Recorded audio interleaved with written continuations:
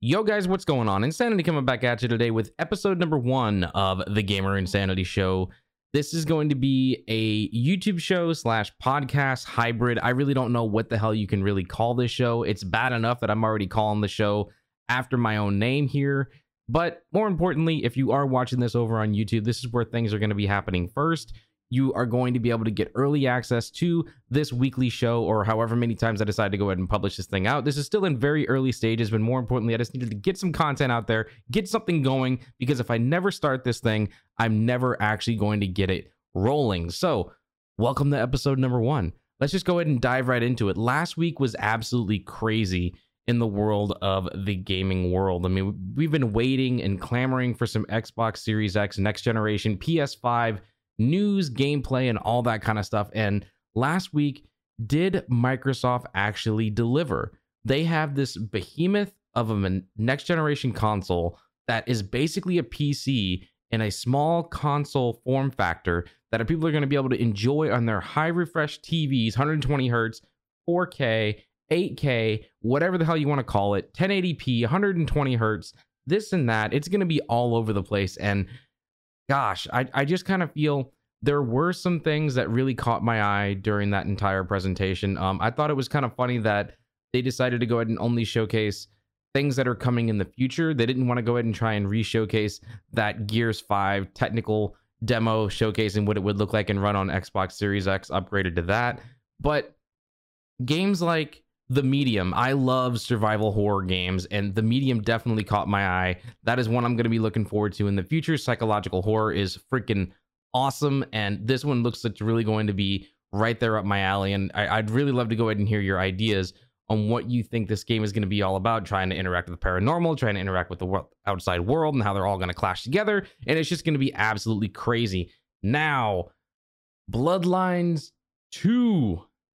The Masquerade, it's a game that's been a long time coming, and I still feel that although this entire presentation that Microsoft was putting on was supposed to be all about gameplay, and a lot of things that we got were cinematics or portrayed as actual Xbox Series X potential gameplay, and it's what it's expected to be like, but it's not true to form actual gameplay running with a HUD or anything like that, or someone actually playing. And I think that's where they really dropped the ball with this entire presentation. Is this was a golden opportunity for Microsoft to sit there and be like, hey, here's a controller in my hand, this is me playing a game, this is Xbox Series X running in its current state at this time with this pre-build of whatever game it may be. And I really feel that I didn't really want to go ahead and try and rush this video out. I didn't want to try and make this podcast come out so quickly without me having anything written, having any type of guidelines or anything like that. But after today,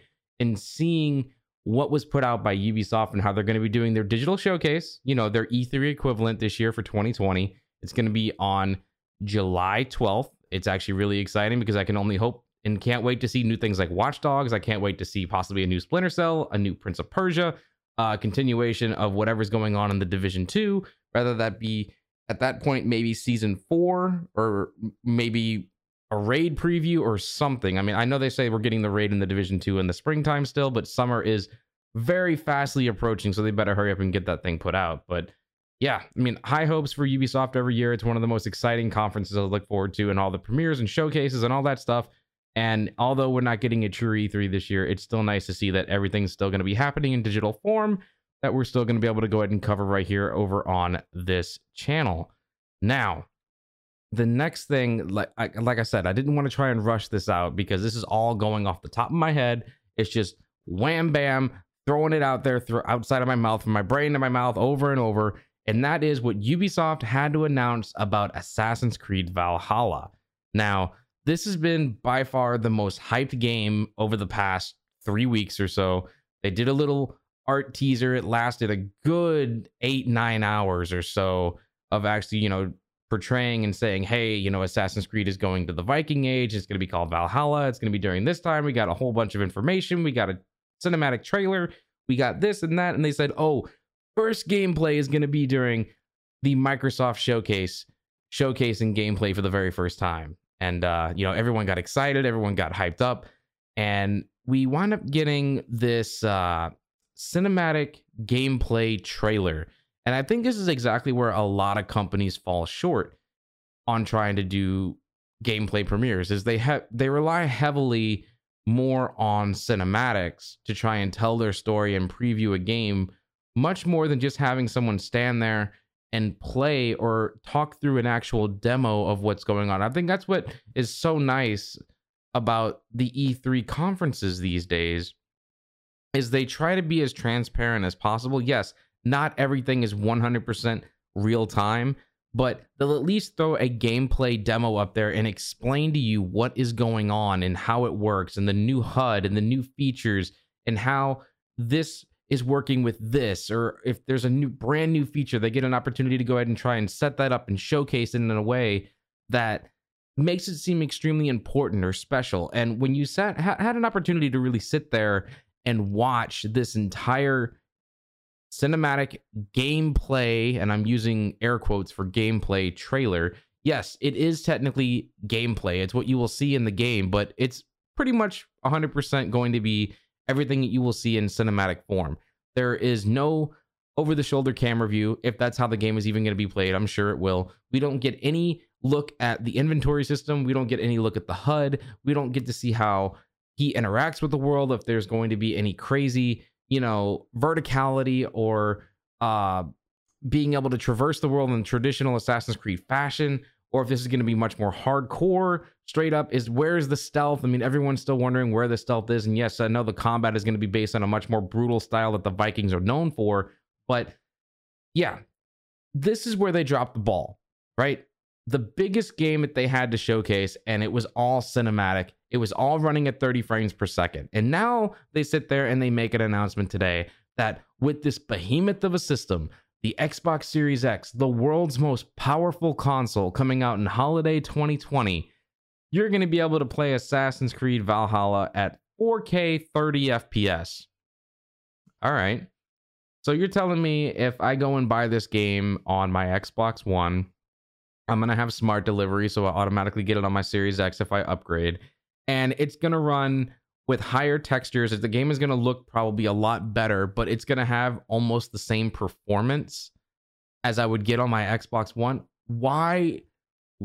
I just don't understand it. Even Phil Spencer himself mentioned in a way earlier interview with some other company somewhere else and said, we are trying to dedicate this generation to performance and frame rates more than anything else. Yes, our system can do 8K. Yes, it can do 120 hertz, whatever it may be.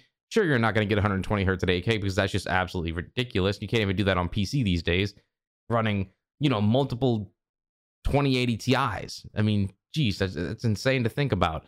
But to sit there and say, okay, we're going to give you a 1080p 1440 option running at 60 plus hertz. I think that should be the golden standard for console gaming this generation, especially when you look at what's in these systems.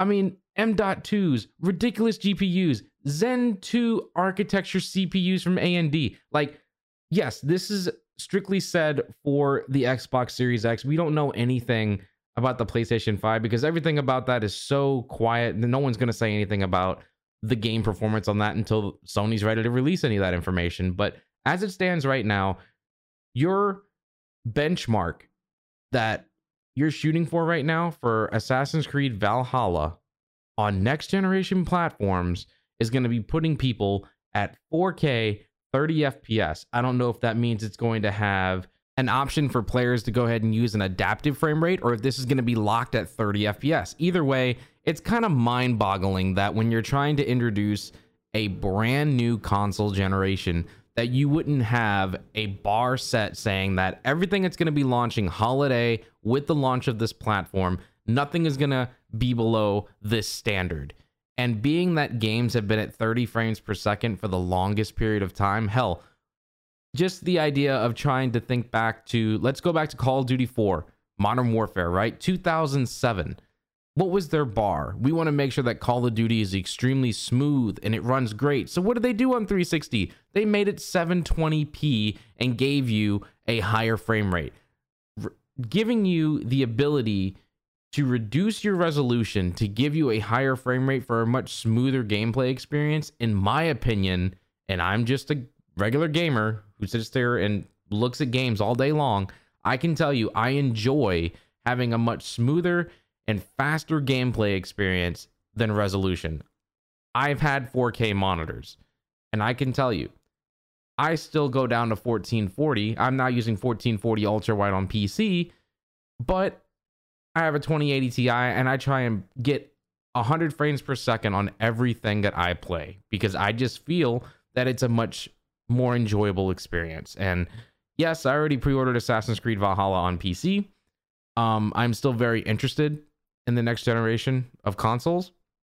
I don't want you to sit there and think that this isn't something that I enjoy, because I love the idea of having a console in my bedroom or in my living room where I might be able to go ahead and continue a cross-save game that I've enjoyed over on PC, or still getting to do a cross-play experience with people across different platforms. And the only way that cross-play is going to be hindered in this next generation is if they continue doing this type of experience. If you're not going to give high frame rates, how can PC players be allowed to play with console players on PS5 and Xbox Series X if they're not on equal playing ground? Anyways, guys, this is just me rambling my head off. I know that this was completely unscripted. It's just my mind just rambling on through my mouth, and I really hope that you have some sort of an idea of where this show is going to be going in the future. But more importantly, this is not going to be about me complaining. This is not going to be about me praising something. It's going to be about gaming news. It's going to be about what I've done, what I've played, what I think, and that is that. And hopefully you'll be able to go ahead and share your opinions and your thoughts in the comments below if you're over on YouTube. And if you find this on some sort of podcast platform, then you got Twitter to yell at me, you got my YouTube to yell at me, you got my Discord to yell at me, and all of that good stuff. Anywho, I'm Insanity. This is the Gamer Insanity Show, and I'm signing off. Peace out.